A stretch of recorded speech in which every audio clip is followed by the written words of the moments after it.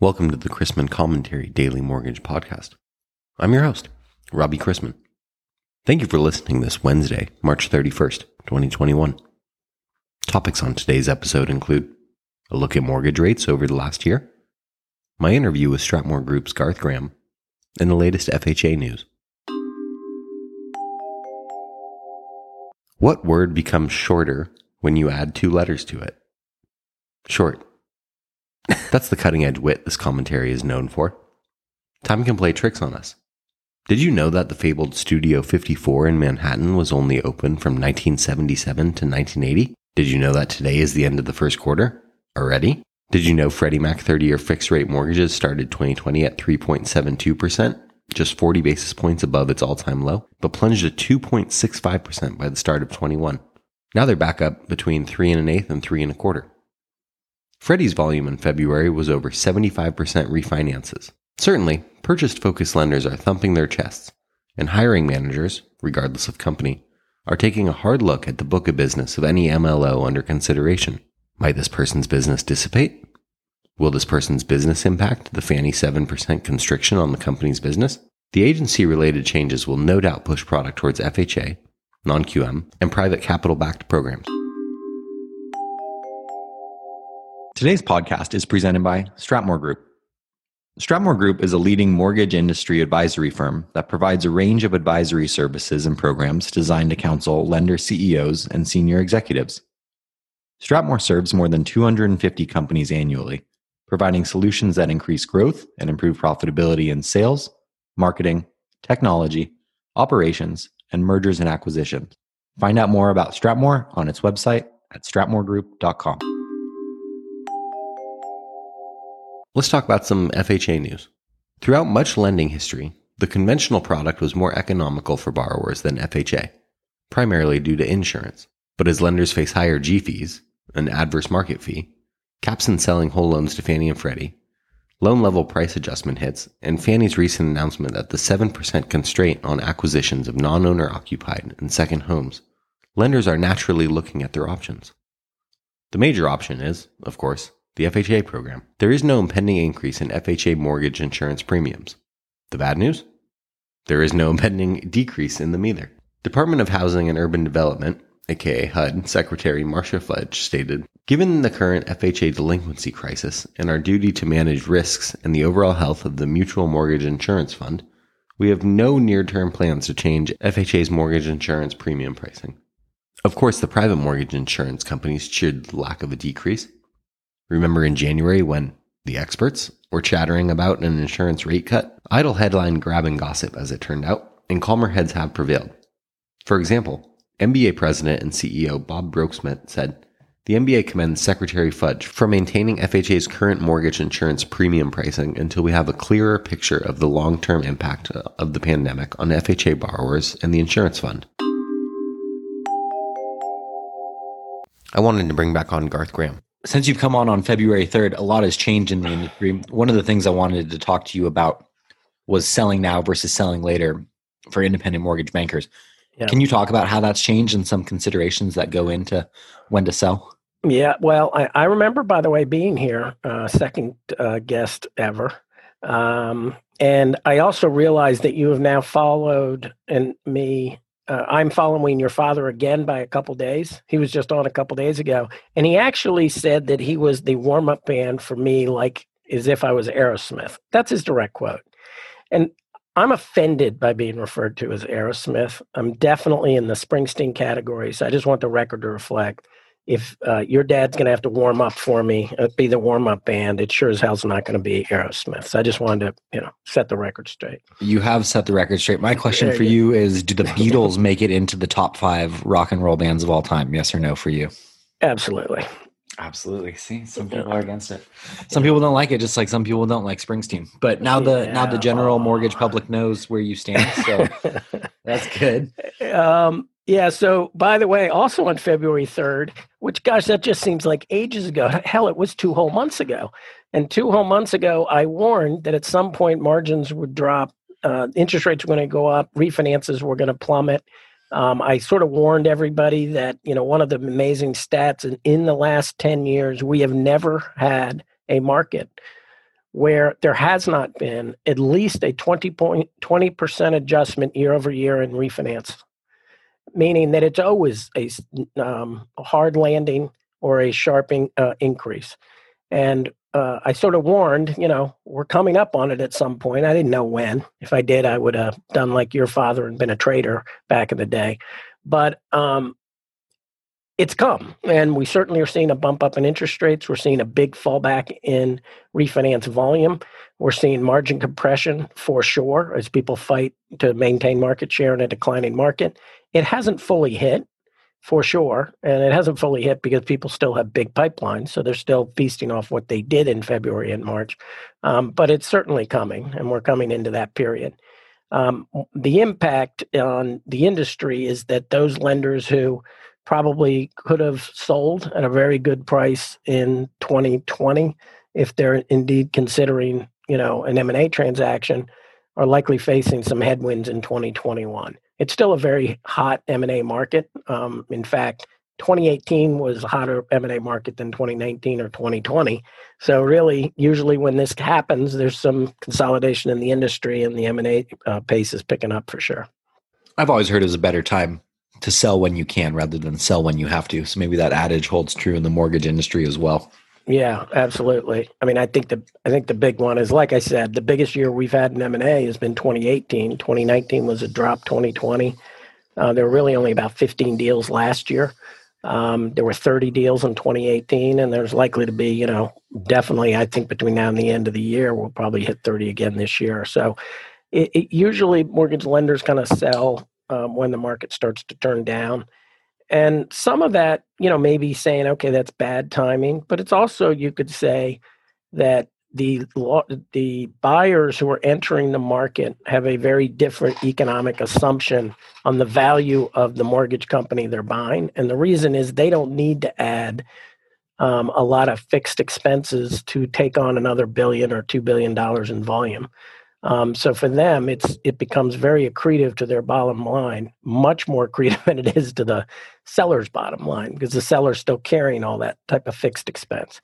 So at some point, the numbers, it does make sense for both sides, and premiums are still being paid. It's just a question of trying to, do it probably sooner than later if we can. One thing that seems to separate successful mortgage banks from less successful ones are those fixed versus variable expenses. Yep. Can you opine a little bit on what you're seeing from the very successful companies in that regard versus companies that aren't doing as well, especially as we go into this part of the market cycle? Yeah. So if you kind of look at, where the money goes in the mortgage industry, and I'm going to give you some really simplified numbers, but roughly $3,000 is in sales expense per unit, and roughly $2,000 is in fulfillment expense per unit. And a lot of that cost is what you would sort of typically say is variable, especially on the sales side, meaning you're only paying it if you have the units, to support it. It's mostly a variable cost. But some of it, and being very good at understanding what elements, some of it is fixed expenses, leases. At some point you need, one manager for 10 people. So, if you start cutting staff, you can't cut managers 1-to-1. You cut managers, let's say maybe, 1-to-10. So there's a lag in that type of expense. Certainly sometimes the technology expenses can have some fixed components. So that gets you to, a big portion of that, roughly $7,000 alone. A big portion of that is variable, some of which is fixed. The best lenders know the difference. Then you get into the rest of it. And the rest of it is stuff that really is more fixed, especially in the context of, an M&A type transaction. And that is the support expenses and then the corporate level expenses. So, capital markets, QC, compliance, IT, a lot of that is, more of a fixed expenses. You can't ramp it down and you can't ramp it up very fast. So when volume drops, suddenly that unit cost goes way up. And that's really where, when you look at like periods like 2018, where suddenly the cost per unit went up to 10 grand, a lot of it was the dramatic increase in the fixed costs divided by the smaller number of units. And where it went down was exactly the same. The the fixed costs have stayed the same and now the units have doubled. So your fixed costs on a unit basis are half as what they used to be. So it's really knowing what those numbers are for each individual lender. That's a key part of, at least how we try to help people understand the opportunities. How is it different in a purchase market versus a refi one as we move away from a refi one? Yeah. The statistic, by the way, over the last 10 years, we've never had a year where refinances have not adjusted on a unit basis by at least 20%. Over that same period of time, 10 years, we've never had a year where purchase has adjusted by more than 10%. So bottom line is the purchase is very predictable. The refinance is where all the fluctuations are. The big thing that happens in lenders' P&Ls is the purchases are harder. Everybody knows that. It's harder to get the loans done. You got to talk to the realtor. You can't move the closing date. So suddenly your staffing model has a lot less of these flexible units, meaning, heck, I can put the refis out a week if I have to. You can't do that with purchase. So you have to keep more staff than you would if it was all refinance volume. So that impacts you, and you need to model that. The other element is if you end up doing like marketing campaigns or your loan officer suddenly turn around and hit the streets and start getting referrals, the first wave of opportunities they get are often pre-approved borrowers, meaning those that have not even, that are just starting the home cycle. And right now we have this wacky thing, especially in some markets where there's not enough inventory. So you suddenly are replacing the easy to close refis with the hard to close purchase. And oh, by the way, the purchases, if they're pre-approvals, that first wave of volume is stuff that's not going to close in 60 and 90 days because it takes so damn long for the borrower to find the property, i.e. the inventory challenge. So you can get these, if you think of it like the snake, you're trying to get the mouse through the snake, if that's a rather nasty visual. But it just gets clogged because they've not been able to find the purchase transaction. So you're just sitting on this big pipeline of pre-approvals, waiting for some of it to start pulling through. So that's probably, lenders who focused on purchase and have been steady at it will ride this out because they have 2020s pre-approvals that can become 2021's closings. The lenders who just suddenly try to do the quick pivot and really got away from purchase in the previous quarters are the ones that are going to have a really rough quarter when suddenly they start ramping up purchases and there's not enough inventory for those purchasers to even find a home. In a changing rate environment, when we're seeing the composition of the market shift like that, what are some ways these lenders can financially benchmark themselves so that they know they're doing all right as they move through a complete market cycle? Well, the biggest thing, and we sort of were talking to a lot of lenders last year about this, is you need all of the examples I gave you. At some point they're theoretical until they're practical to you.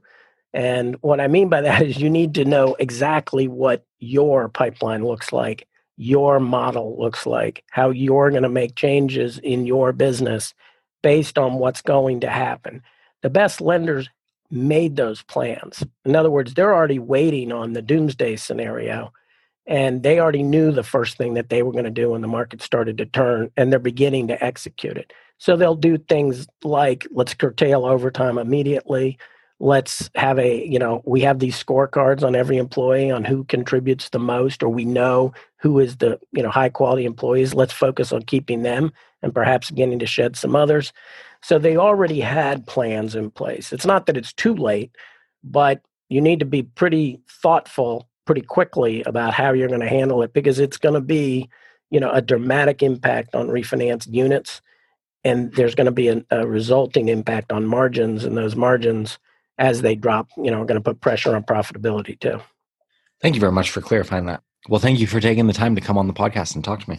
No problem, Robbie. I appreciate the opportunity. It was a Aerosmith-esque performance, if I do say so myself. Or, it's actually much more of a Born to Run style performance. Oh, yeah, I forgot. After all, this is the land of hope and dreams. I mean, you did drone on for about as long as Backstreets is of his house. That's a good one. Thanks, Garth. Appreciate it. Thanks, man. Bye. Rates, up, down, and all around.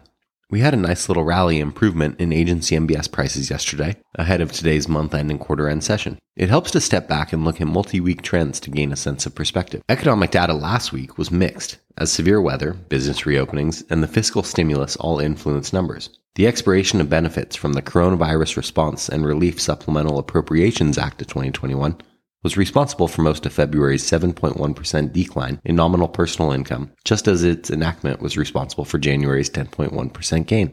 Actual wages and salaries were unchanged in February. The personal savings rate, which averaged 7.3% over the 10 years preceding COVID, remained elevated at 13.6%. Over the last year, the personal savings rate averaged 17.5%. Think of all that cash potential homebuyers have. Increased savings, along with business reopenings and looser social mitigation restrictions, have some economists worried about a spike in inflation as consumers reemerge in force this spring. The Fed is confident, for now, that any upcoming spike in inflation will be temporary and primarily the result of lower baseline data from 1 year ago, and has pledged to keep monetary policy unchanged over the near term. That has not stopped mortgage rates from rising nearly 70 basis points above January's lows. Mortgage purchase applications continue to increase as we head into home buying season and were 8.7% higher than a year ago for the week ending March 19th. Looking at yesterday's fixed income markets, agency MBS prices improved despite the Conference Board's Consumer Confidence Index jumping in March to its highest level in a year on improved expectations for further recovery. Markets also received a couple housing indicators, with the FHFA Housing Price Index rising 1% in January, and the S&P Case-Shiller 20-City Home Price Index rising 11.1% year over year. Today's economic calendar is already underway, and we've seen that mortgage applications decrease 2.2% from 1 week earlier, according to data from the Mortgage Bankers Association's weekly mortgage application survey for the week ending March 26th. Later this morning brings ADP employment, Chicago PMI for March, and February pending home sales. The lone scheduled Fed speaker is Atlanta's Bostich. The desk will conduct 2 MBS purchase operations targeting up to $5.3 billion at 2% and 2.5% coupons across $2 billion at Ginnie 2s and $3.3 billion of UMBS 30s. We start hump day with agency MBS prices roughly unchanged and the 10-year yielding 1.71 after closing yesterday at 1.73%. Let's wrap up with a joke and some housekeeping. Before I got into capital markets, I used to sell security alarms door to door. I was really good at it. If no one were home, I'd just leave a brochure on their kitchen table.